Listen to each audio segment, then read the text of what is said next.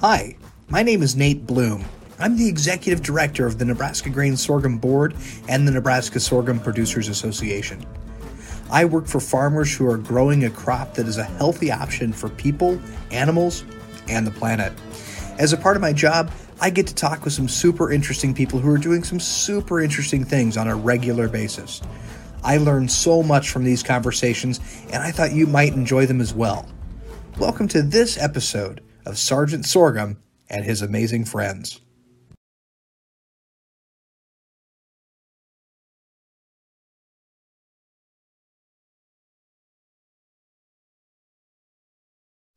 Dr. Benson. I would just say that the way we approach this from development of healthy and inexpensive food solutions domestically versus globally may not necessarily be the same, but we can also capitalize on some of the same components. For example, if you look at the power of crop genetics that's available these days, it's a matter of where you aim that cannon. Do we aim that at traits that are important for doing things domestically, or do we aim that at traits that are important for doing things globally? And then being able to share that technology down the road, share the product of that down the road with developing countries, so that they can they grow their own commodities there. So I think there's some overlap between the large scale approach, but the effort has to be oriented and directed towards those different types of outcomes. Good answer. Thank you. That's something we have to remember when we're talking policy, whether it's at the local level, the state level, in the United States level, or in this case, the United Nations global level, is that solutions generally aren't a one-size-fits-all. You have to take into account the state level. Samuel, I'm going to. Or in this case, a one-size-fits-all. There you go. Anyway, so that's really important to consider. So this next, Peter, I'm sorry, Dr. McCormick, I see you have your hand raised. Oh, you're muted still, Peter. Thanks, Nate. Too many buttons to unclick. Maybe just this has got me thinking a little bit. Some of the work we've been doing recently over the last, I've spent quite a bit in my career on this in terms of how you, not the what to do, is that how you do it, and around water and agriculture, and how do you, in a developing country, in the different contexts. I'm really pleased to hear this on the appreciation for the different contexts and the challenges of understanding and getting, it really needs to be in the hands of the local people to really get them to think through and be the entrepreneurs in that. One of the things we've been working on is the small scale farmers, how to get the irrigation capacity or irrigated agriculture or better rain-fed management into their hands or into the farm families' hands. And it's some work we did with various partners that developed into this term farmer-led irrigation. And I don't particularly like that term that way, but the point here is really to put that idea that the farm family is central to this. And it has to how do you get to produce sustainably, so the environmental, but also the business model around this, how do you scale that up? And I'm actually I think we're making progress in this space. We've done quite a bit around looking at how the many different pilots, the many different things that different governments have done, or different countries, Rwanda being one of the case studies where we've been quite involved in this. I see this, it's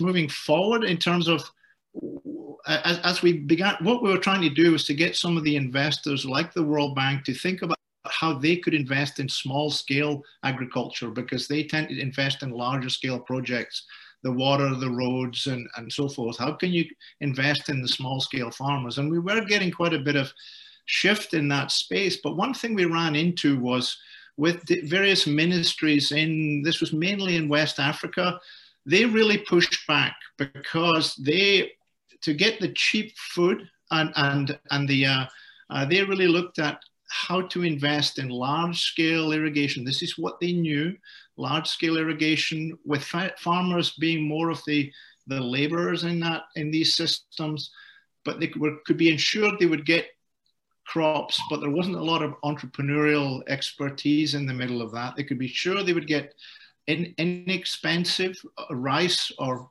whatever crop they were growing, but they were not keen to reinvest. So they have a limited pot of funds they can reallocate. So the present food security strategies don't necessarily mesh well with the entrepreneurial opportunities and getting more of the small scale farmers involved in that. Sorry for the broad explanation there, but I think one of the issues around this sort of thing is even when you've got ideas that we can scale up, you run into some of these barriers at the institutional level that make it a challenge. No, I think that's a great answer. Thank you, Dr. McCormick. And I would just note that Samuel made the comment in the chat box that we need to make sure that we're focusing also on preservation. And I think that's part of the reason why we're having these conversations, not just today, but on a large scale, is because we do have to feed people, but at the same time, we need to conserve the environment. And we'll talk more about that later on. Vice Chancellor Boehm, you had your hand raised for a little while. Did you have something you wanted to add to this? Yeah, it goes on Peter's last point about the barriers. I think some of this, it has to be local. We have to appreciate that even though we might have a viable solution for a particular dynamic, that the complexities, things related to transportation, power, electricity, internal policies get in the way. From a international engagement strategy, I think to Samuel's point about kind of a sustainable outcome, we need to be thinking about those organizations that are engaging, perhaps well-intended. Think about what the reward structure or the incentive structure looks like. So, go back to the pumps, for example, for water, Peter. It's one thing to put X number of pumps. Where do you put the pumps? How long will those pumps operate? Are they breaking down? And so our incentive and reward structure needs to be looking at the long, durable solution rather than just the immediate get in and supply something and get out kind of a dynamic. Lots of complexities. Yep. Thank you. I'm going to jump questions here. So if the panelists are following on the document that I sent, I'm going to jump a question here because I think this makes sense to follow up with this. Hang on, let's make sure we're muted, okay? All right, how can we best facilitate healthy food aid, entrepreneurial training, and robust education within the developing world? So, this speaks to the give a man a fish, he'll eat for a day. Give a man or teach a man to fish, he'll never be hungry again. So how can we best facilitate that healthy food aid, entrepreneurial training, and robust ag education within the developing world? And if we're throwing folks under the bus, I'll throw Dr. Rosati under the bus a little bit because this is what they're doing at RICA. So maybe you can discuss some of how you're addressing that at your program, sir. Sure. It's we have a number of approaches. Of course, it starts with a source of good funding, frankly. So we have the Buffett Foundation behind us, and it allows us to do some things that we might not be able to do otherwise. Another important component is to have a stable local government and the support of that government, and we enjoy that support also. And then within the educational program, it's a faculty with a focus on entrepreneurship, the facilities that I've mentioned. So it's hands-on training. Students are running commercial farms. We have the Minister of Agriculture talk to us about how the other agricultural universities in this country, it's textbook learning, it's classroom learning. They don't actually go out into the field. They don't handle animals. They don't drive equipment. She pushes us pretty hard to focus on technical skills. And then it's partnership with the private sector. So our students don't always come to us with an appreciation for agriculture, frankly, but they get exposed to people who've made significant profits in agriculture and at the same time lowered the cost of food. And that turns them on to the fact that there's some good opportunities within the country. So I don't know that those examples that I've mentioned are realistic for everyone because, again, some of it is based on funding sources. But when those sources are available and we make a concerted effort to focus on hands-on training, business development, producing low-cost, abundant, and available food, I think we can make significant.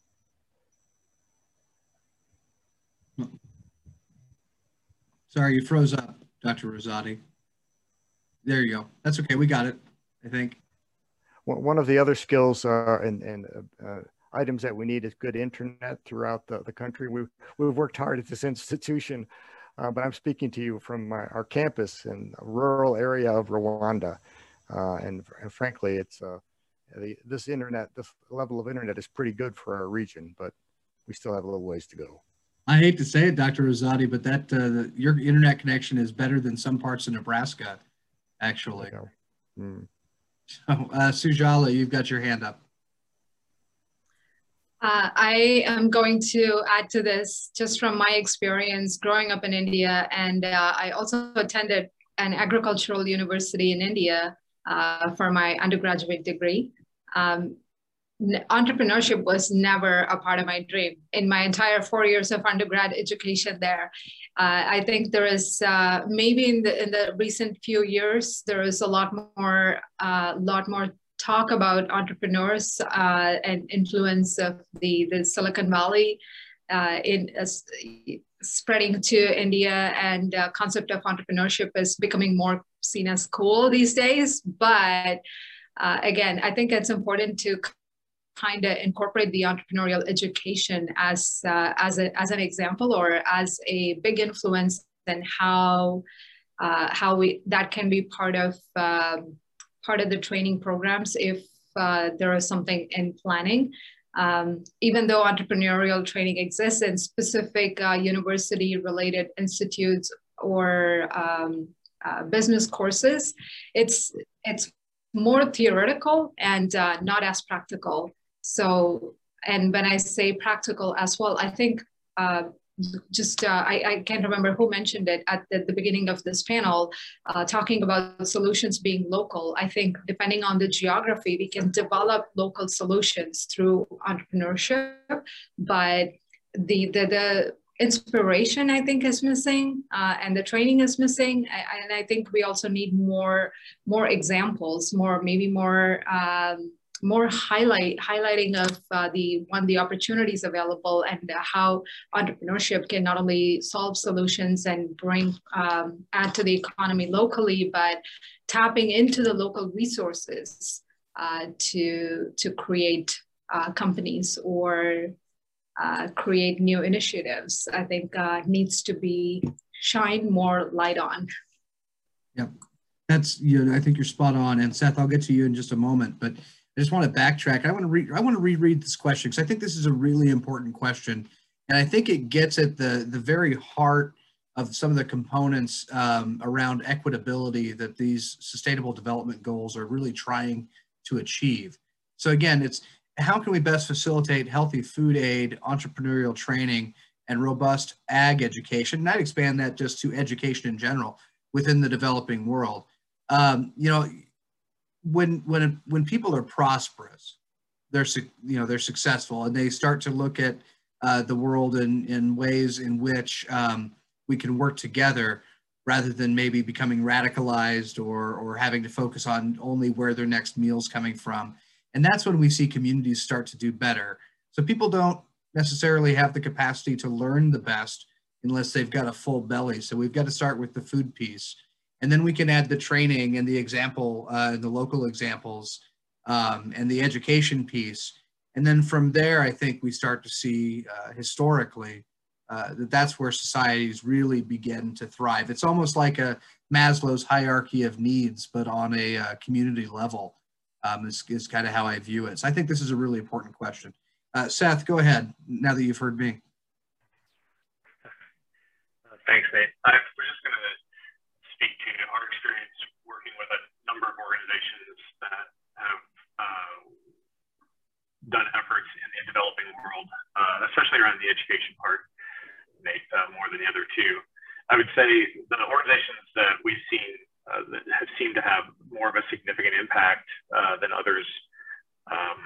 The things that I see that are common across those is, one, they have a long-term vision for what they're trying to impact versus kind of a short-term something they want to get done. They've got money, they have good intent, but it's a little like Tom when he talked about entrepreneurs.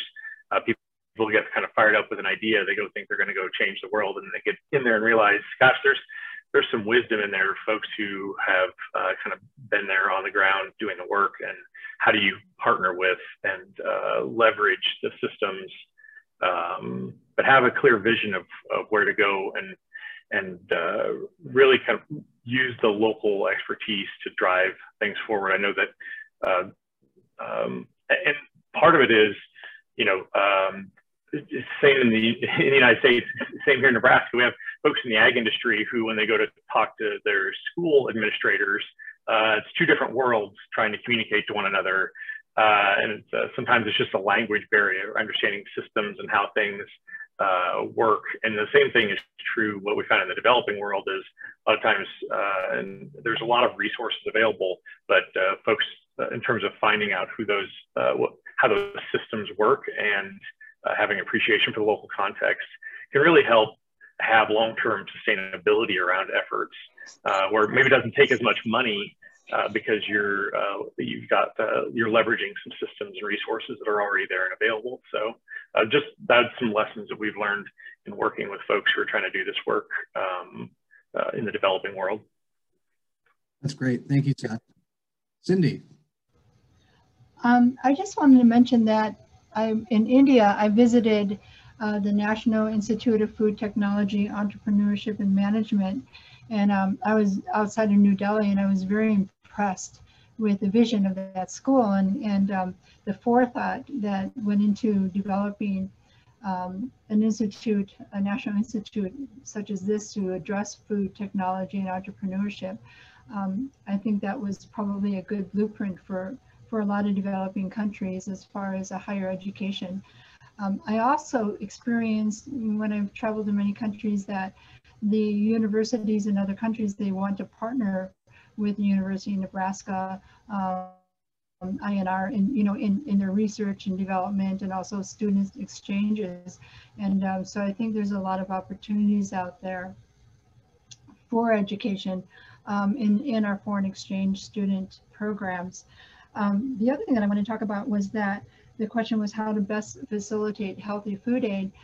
I found that in a lot of, it's counterintuitive, a lot of refugee camps, the people that are in those camps, there's 26 million people in refugee camps around the world right now.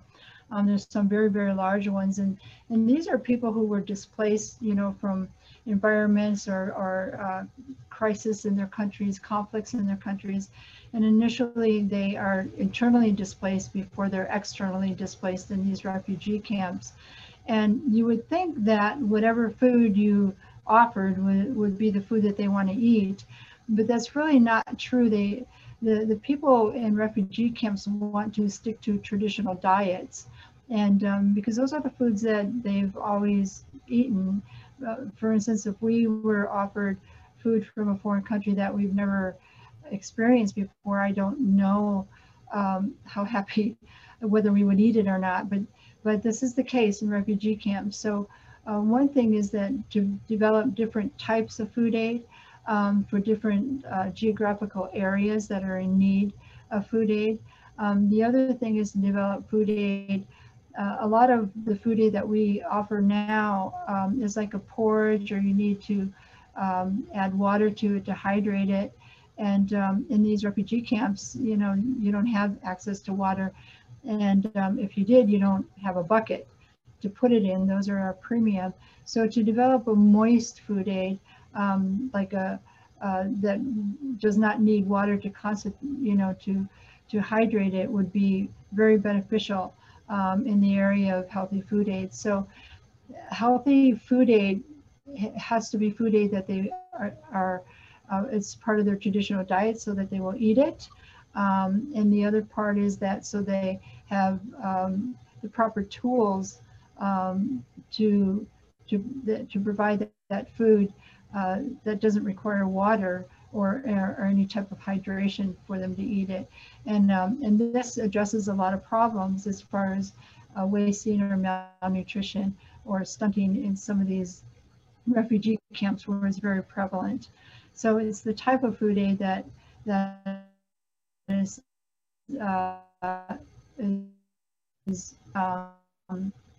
how to eat that food aid in refugee camps that we really need to concentrate on here if we're going to develop a food aid product for developing countries.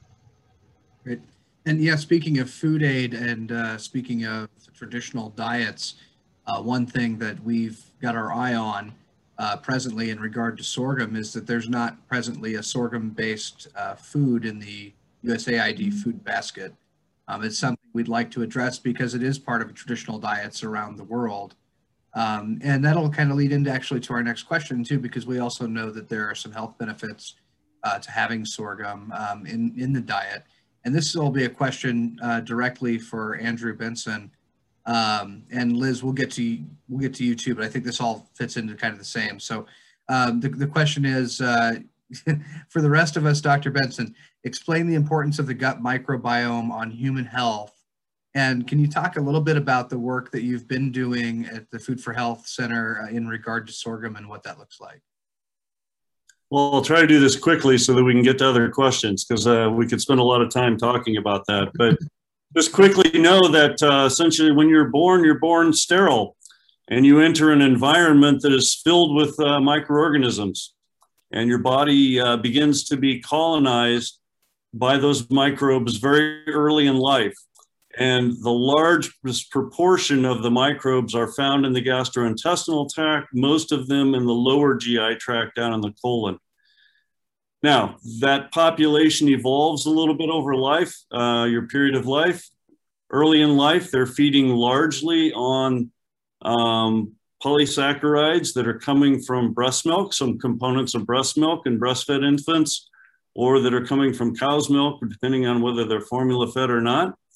Those organisms play really important roles in setting the stage for how this complex community assembles, because ultimately there's hundreds to thousands of different microbial species that are present there, and their total population numbers in somewhere between the tens to hundreds of trillions of cells, so they outnumber the cells in your body.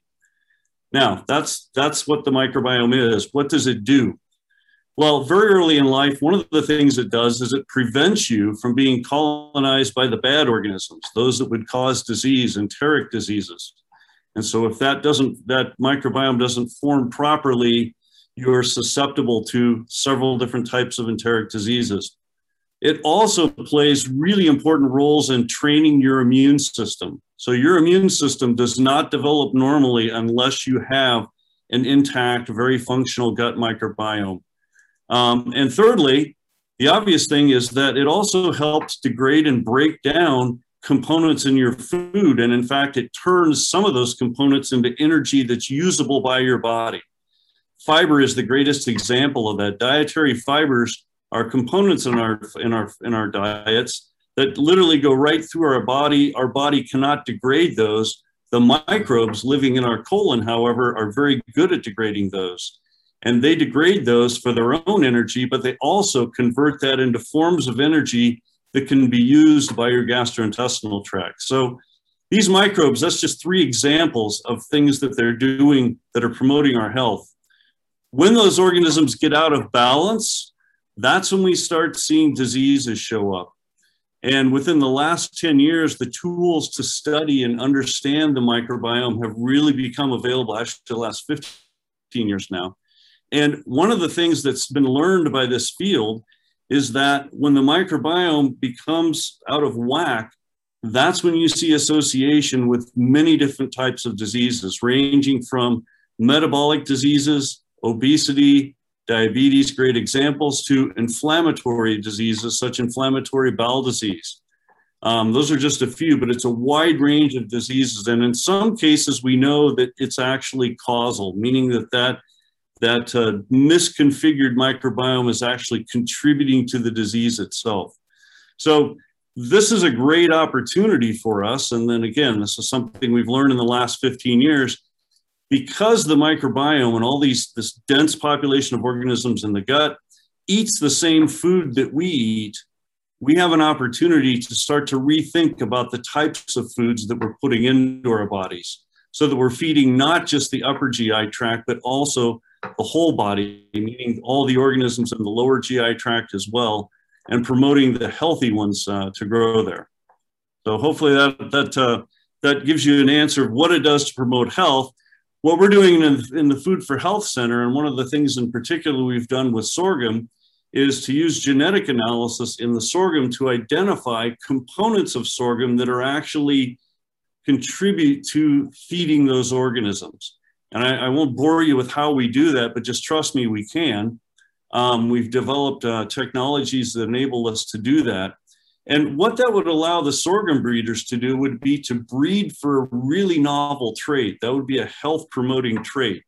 Idea is that you can increase or enhance the amount of this particular product or products the plants are producing. That would ultimately go into the food. That food then, when consumed, would stimulate the proper or beneficial organisms to grow in the gastrointestinal tract, and therefore reduce your susceptibility to disease. So we're playing that game in sorghum. Essentially, we're playing that game in virtually all of the Nebraska commodities. I hear we have the Dry Bean Commission representation here. We're playing this game in maize. So virtually all the commodities we're playing this game with. And we're at a very early stage, but the idea is to not just discover these components, but to translate them into foods that can be used or developed both locally or domestically, but even perhaps those that can be used globally as well. So I'll stop there. Very good, thank you. And again, much respect to all of our Nebraska commodity groups. We work very well with them. However, I work for sorghum, so that's who I get to talk about. But we do enjoy working with everyone else as well. No single solutions. There's room for all of us in the market opportunities for sorghum, or for commodities. Dr. Van Wormer, you had your hand up earlier, and I know with your work on health. I wonder if you'd be willing to talk a little bit about what it means to be able to have healthy foods and healthy options in some of these developing countries. Well, I'm happy to talk about that too. I was going to follow up on Cindy's point, if that's okay too, about international partnerships and education.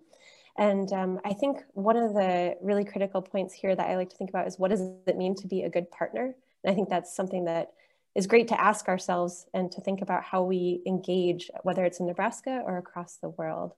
And so, you know, we can ask, what can we share, but also what can we learn? Because I think a lot of the solutions that we co-develop, whether we're talking about an educational program or an entrepreneurial idea or some sort of technology, are really, that's where you have so much room for creativity and for expansion and from learning across cultures. So I just wanted to follow up. I thought Cindy's point was really nice about that too.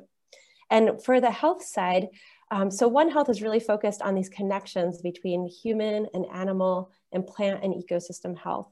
So I think here for the idea of healthy foods, we can ask what's healthy for people, but we can also ask what's healthy for the system that the food is grown in and how it's distributed and how it impacts not only, you know, communities and culture, but also the natural resources. So we know that the way that we shape our agricultural systems changes the interactions with habitats around that and interactions with, you know, wildlife and domestic animals and people. And so I think that one of the exciting facets in this for me is asking the question just more broadly, what does a healthy food system mean and how can we play a role in shaping that?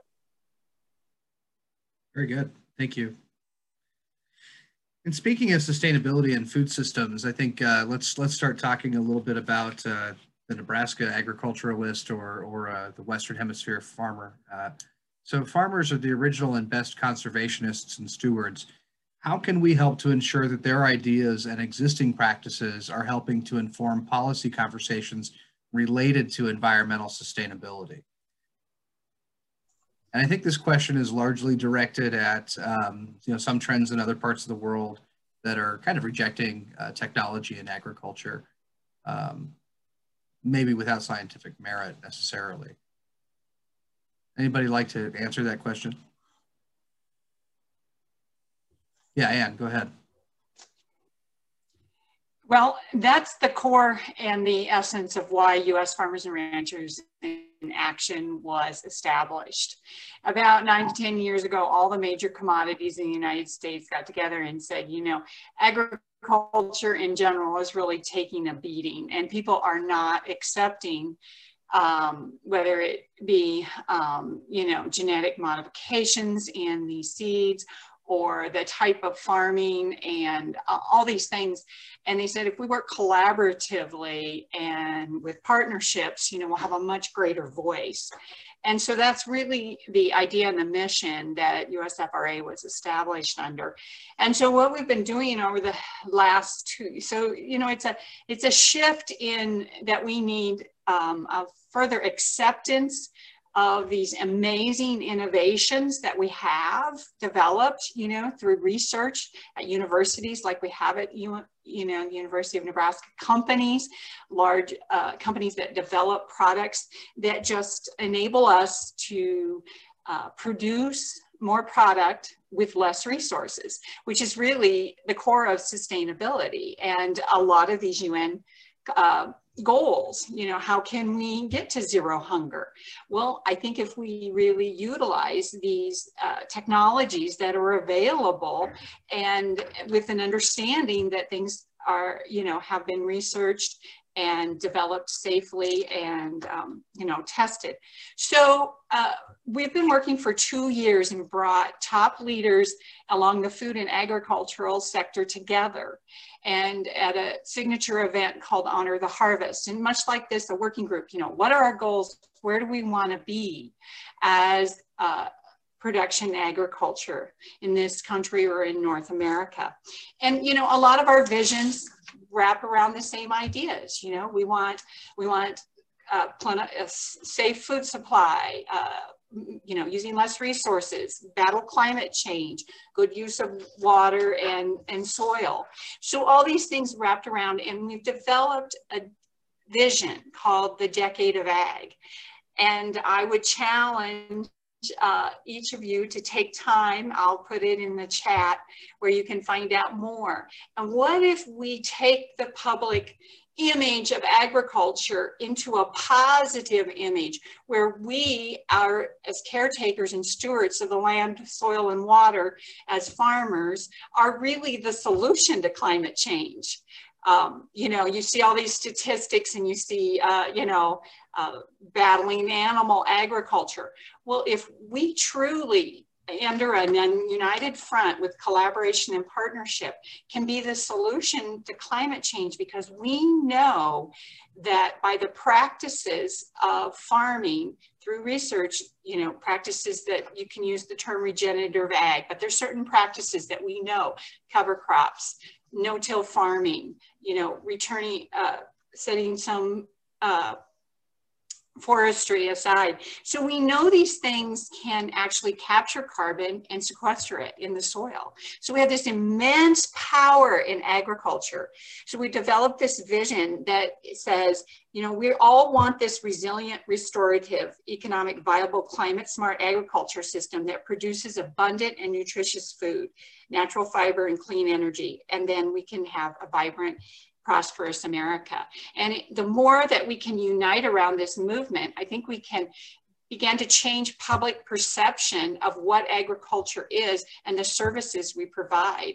I think that the restrictions we had under last year under the pandemic, everyone became so much more aware of their food. We had disruptions in the food supply system. We have disruptions throughout. So we're at a perfect opportunity now to help the public understand who we are in food production and how we can be part of the solution as we begin to change our practices to actually fight climate change. We're doing a lot now, but we can continue on this journey. Very good. Thank you. So that's what I have. That's my comment. No, that's fantastic. And we'll have a follow-up question to that, but I see Kira has her hand up as well. Yeah, I guess I wanted to express appreciation for the statement of farmers being stewards. And I think that that's just a point that we all need to really keep in mind. I mean, if anyone is connected to the land, it's farmers. Their livelihoods absolutely depend on it. And so they are acutely aware, probably more acutely than many of us, of the challenges that need to be overcome, the fact that there are dwindling resources and that there really is this increased need for production. So they're very aware of these things. And as a whole, they're working to make the land better than when they started farming. And they're stewarding these ecosystems. They know that their operation is part of these ecosystems, whether it be the wildlife, whether it be the soils. I mean, they're seeing them every single day. They are observing with their own eyes what is on that farm and how things are changing through the seasons. And so they're constantly working in this process of recognizing these things and trying to find that balance of really being able to ensure the environmental sustainability of their farms, because they know that if their farm is not environmentally sustainable, its longevity is compromised. And so they're working for this environmental sustainability, but then at the same time, they're having to also be very real and aware of their economic sustainability. Because if their practices and if their farm is not economically sustainable, then it's not going to be there next year. They're not going to be able to farm the following season. So they're kind of always in this constant balancing act between those two. And luckily there are a lot of things, and Anne just kind of mentioned a number of those. There are a lot of things out there that can be done that really hit both of those, that hit that sweet spot between that economic sustainability and the environmental sustainability. And those are the things that that I think a lot of groups and a lot of organizations and companies are really trying to work hard at elevating and creating opportunities through that. But I think, again, just kind of reiterating, farmers are very, very aware of what's going on around them, and they really need to be a very active part of all conversations when they're looking for solutions. Earlier in the conversation, there are a lot of things there are a number of comments made about, well, sometimes when you talk to those individuals that have been working in an area that have that wisdom, you see that there are perhaps different challenges than what you had anticipated. And I think the same goes for agriculture. And so, that I really, applaud Anne and USFRA in terms of bringing that voice to the table and, really being a part of making sure that growers are part of the solutions, whatever those may look like. Well, I think you're spot on when we talk about farmers being the original and best conservationists. But I would only add one thing. It's not just their livelihoods that is dependent upon those practices, but something more fundamental, actually, and that's legacy. And I'll just give you a personal example. Hopefully it's not too personal for this conversation, but when my father passed away unexpectedly and the management of the farm fell to me, the immediate thoughts were around, this is a fourth generation family farm. My great grandfather had his chapter. My grandfather had his chapter. My father had his chapter. What does my chapter look like? Am I going to leave it better than I found it?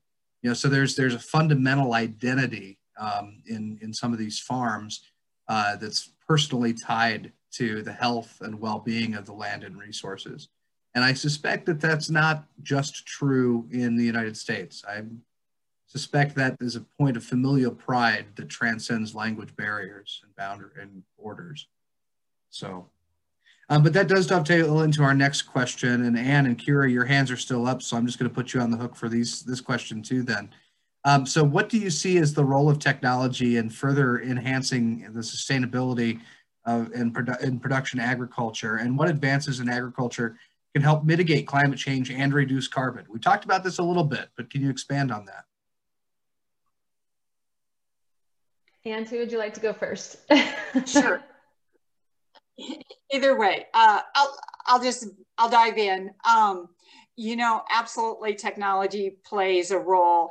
And I think when all eyes are focused on the potential that we have in agriculture, then the research needs to be focused there to further advance this. I mean, we know that certain practices will capture carbon, and we know certain practices begin to increase soil health and then therefore increase production.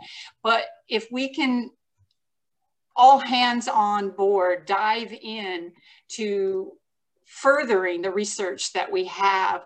USFRA is partnering with Foundation for Food and Ag Research for a major national push called Ag Mission to further the research to begin to measure carbon capture. You know, we have lots of ways we can do it. We're in the beginning stages. It's very scattered now, but we can do that. I did want to compliment Kira and how well she spoke about farmers. And I just wanted to add, yes, we need the, stewardship and the sustainability needs to be economic and also environmental.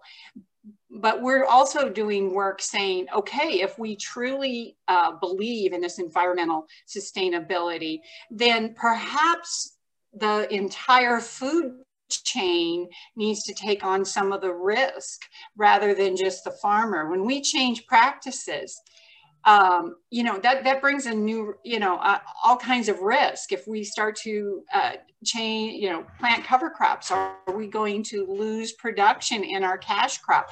So what if we all along the value chain began to contribute to these goals of more production with greater environmental impact? So we're also working on projects like that, and one of them is called the Transformative Investment to Climate Smart Agriculture. So lots of ways we can do that. I'll pass it back to you.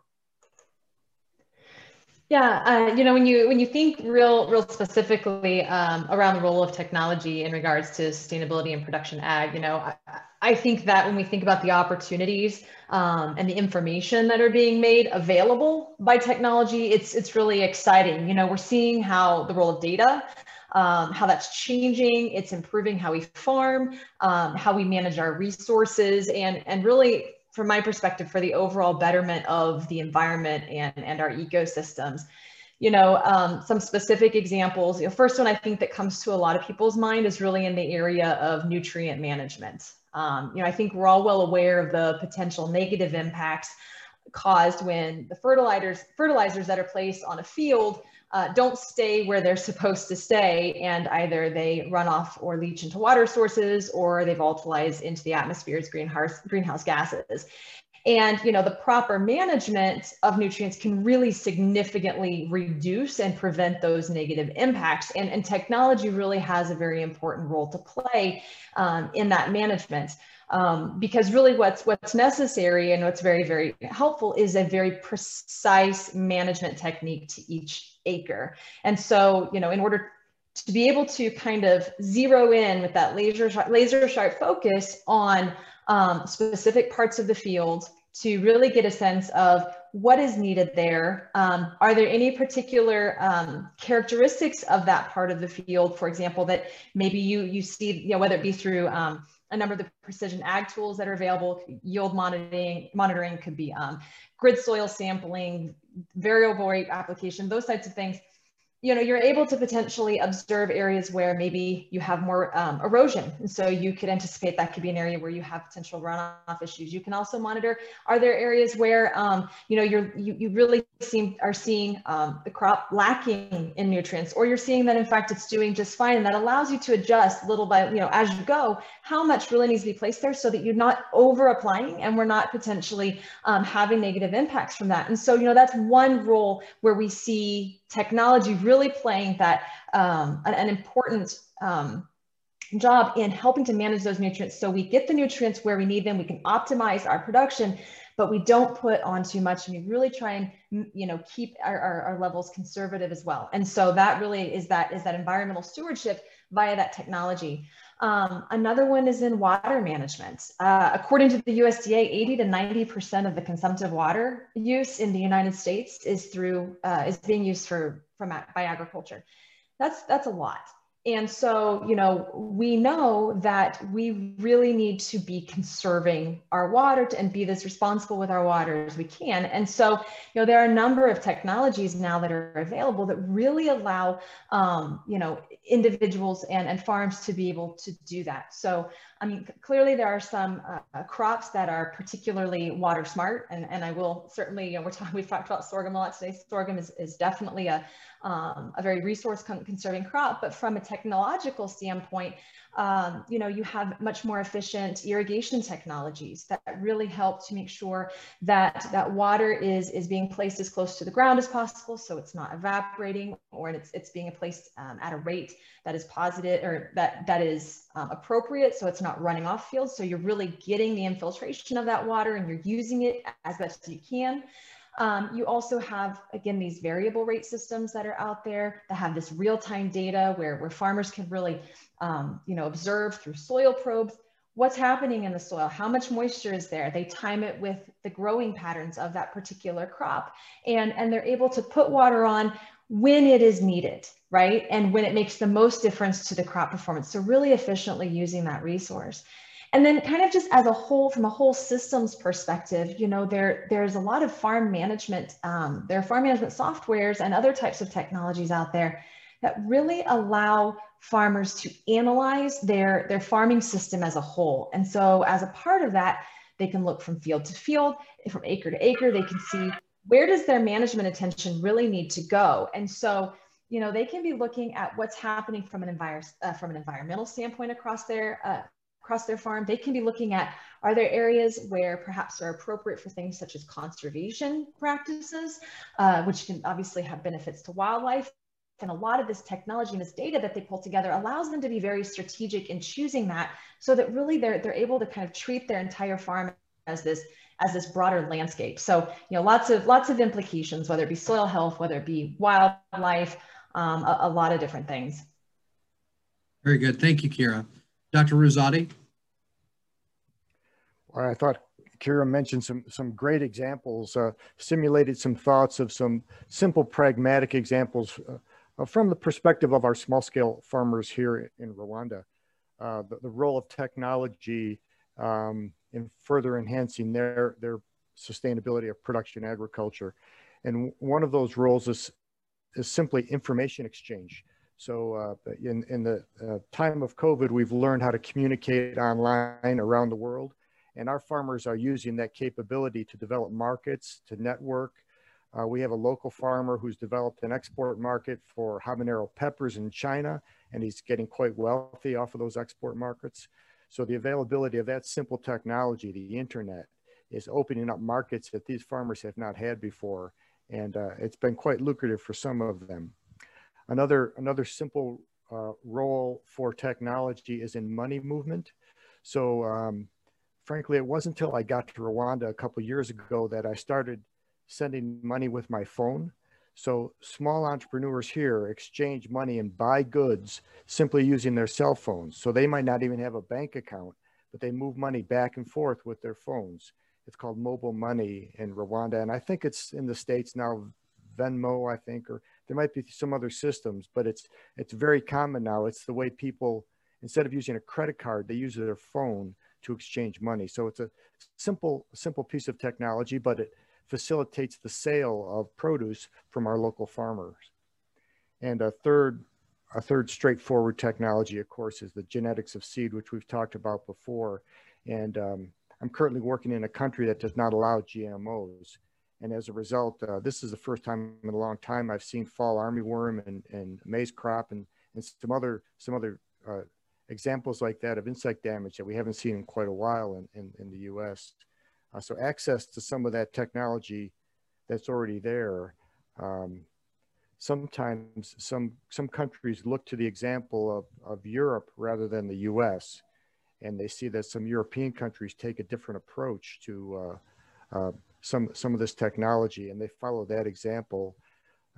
It's my impression that the U.S. tends to be a bit more liberal in the use of some of the technology. And that example is not always followed across the world. Very good. Thank you. We've got about 14 minutes left before I want to open it up to public questions. So if you're not on the panel and you're participating and would like to ask a question, go ahead and put it in the chat box. Now is your time to shine. So go ahead and get those questions in there. For the panelists, in the next 14 minutes, we're going to go lightning round. So if you're not familiar with that, that just means I'm going to kind of jump around a little bit, ask a couple of questions, and then let's see if we can target them really quick. We have more questions prepared than I think we'll have time for, which is a good and a bad problem to have. So I'm going to jump down actually here to Dr. McCormick's questions first. And Dr. McCormick had a couple questions I think that could be put together. So I'm going to put you on the spot, Peter. Here we go. Sure. What is the relationship between global food security and water security, and how has this been considered in the SDGs, and how is this progressing? Thanks, Nate. In terms of, I think it's come out in this panel session today, the relationship between food security and the context is complicated. And in each situation, we need to understand that relationship in that particular context with the partners. And equally, when we add in something as complicated as water, the relationship between food and water, both in terms of what you can do at any given time, and then how that's going to vary over time in that context varies. I think the example I would give in terms of Nebraska, in terms of water quality management, Nebraska has done a very good job in terms of the technology and the how that has been developed, and then realizing that you had to then sustain that resource, the institutional development around the natural resources districts and so forth. That's pretty unique and has been quite successful. There's contrasting examples where the technology has been implemented and used and addressed the food security issue, but then the water security issue hasn't been addressed. And there's certain parts of India which have really struggled with this piece. So it's it really depends on the local context, but then also how the local, is there a political will to address some of these issues and then manage that going forward. And I posted something earlier, just I'll send it again, but around a study we did in Nebraska looking at the crop per drop, how much food is being produced per drop of water. And what was really quite surprising there is this upward trend you see, and it's not around the technology, it's actually more to do with the crop breeding, the technologies, not the pivots, it's around the crop breeding and the on-farm management practices that has allowed this 30-year trend of increasing production per drop of water in Nebraska. Unfortunately, we didn't consider sorghum in that study. We looked at corn and soybeans, but I'm sure the same is true of the soybeans under rain-fed and irrigated, with sorghum under rain-fed and irrigated as well. In the SDGs, in developing the SDGs, the idea was to be able to work across these SDGs. So there's water connections into many of the other SDGs, but water and food, that's SDG 2 and SDG 6. These were the important connections that we were paying particular attention to. They were incorporated when then you go down into underneath the actual terminology of the SDG itself. The indicators that were developed were not the ideal indicators around there in terms of what was considered water efficiency was what was looked at in agriculture under SDG 6. And then within the SDG 2, they didn't, the water piece was discussed and it was looked at and how to include that. But then in the end, it wasn't really put in as an indicator. Nevertheless, there's quite a bit of work has gone on in ensuring those two SDGs talk to each other, shall we say. Progress, again, because of this contextual issue, it's been difficult to compare across countries, across different contexts, but certainly examples like Nebraska, like places like the Punjab in India, where there has been success in some of these areas, but other challenges. That's where we need to spend more time understanding those. And then when it comes to comparing, what we must then understand is the value of a drop of water, or the utility of that drop of water, say in Nebraska, compared to, say, the Middle East. It's quite different. And so the capacity here in Nebraska or in the Midwest to produce food with that water makes a lot of sense. To try and produce feed for livestock in the Middle East, where water is very scarce, it's an area where it is very challenging to do that, and it's mistakes have been made in the past. And Dr. McCormick, what's the one key message you would give to policymakers in regard to water sustainability? I think it's really I think under these present circumstances, a fixation on the efficiency piece and so forth. But it really is how we use it, how we manage it is very important in the agricultural context. And that's something that it has an institutional component. It has this stewardship component with the farmers and how they then manage that, and the other parts of the equation. So it's how we manage that in that given landscape, because it's different for each landscape, rather than trying to prescribe something from a global level. Very good, thank you. And I think that's a common theme, again, for this call, but also when we talk about policy, is that there's no one size fits all. It has to work locally, not just with a broad brush stroke.